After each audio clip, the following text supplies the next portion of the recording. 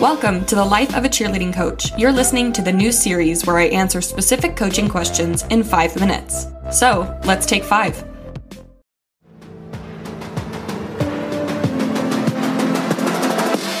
This episode is brought to you by the Cheer Coach Planner. Are you ready to replace your bulky coach binder? If so, then you should check out the Cheer Coach Planner. Designed specifically for cheerleading coaches, the Cheer Coach Planner helps you to simplify the administrative side of coaching through the use of planning and organization. Inside, you'll find over 250 pages including 12 undated monthly calendars, daily life and practice planners, a team section full of forms to help you keep track of everything specific to your team, like rosters, absences, and athlete profiles, and a season section full of forms to help you keep track of everything related to your season, like tryouts, fundraising, game days, pep rallies, and competitions. With a physical planner, digital planner options, and new planners for your captains, you're bound to find an option that works for you. Check them out at cheercoachplanner.com or visit the link in my show notes. The Cheer Coach Planner, your season, your plan.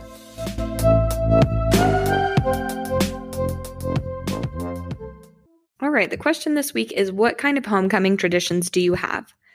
Now, we typically do like a pep assembly for homecoming. Of course, there are dress-up spirit days. I'm sure many schools do this. Usually this is organized by like our student council. And so every day our girls are required to wear whatever the dress-up day is.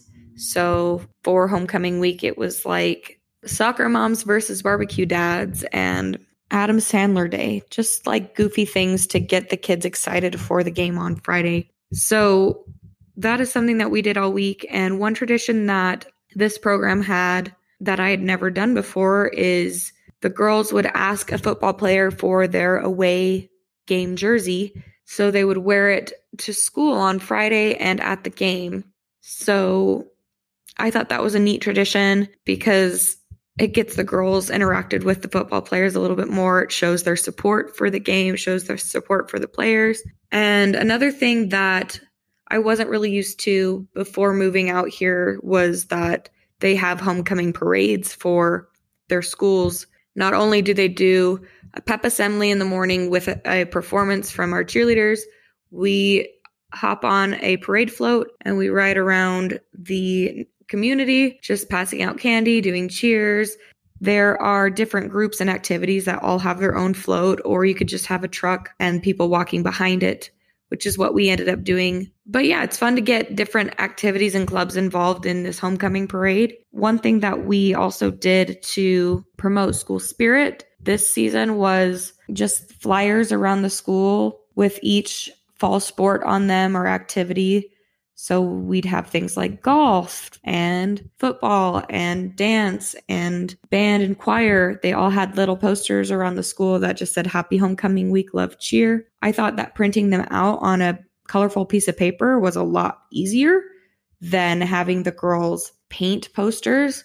In prior years, of course, we'd always done the painting of the posters and just hanging them around the school. For pep assemblies, each fall sport would have their own like run-through banner. So you'd paint a poster that said football and they would run through it as the sport took a lap around the gym, which is kind of like a parade in and of itself. It's just not a big community event. So other than that, for homecoming, we would do locker signs, which is very similar to the flyers that we did this year. It's just a printed piece of paper that says Happy Homecoming Week.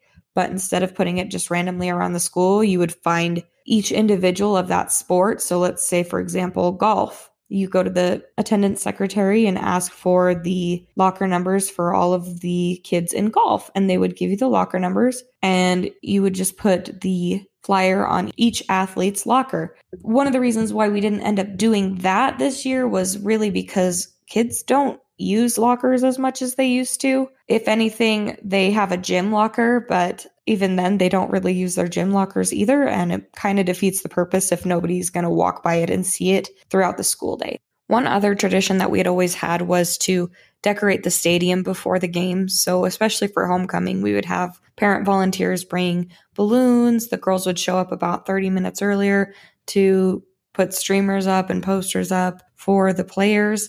In prior programs, we would have a homecoming tailgate, and at the tailgate, we would have some sort of food truck or snow cone vendor or hot chocolate vendor run a fundraiser for the cheerleaders. So that was always a good opportunity during homecoming week. One thing that my team did this year for homecoming was a combined halftime performance at the game with our dance team and our band. I thought that this was a great experience for them because it allowed them the opportunity to work with other programs as well as showcase the routines that we've been working on so far this year.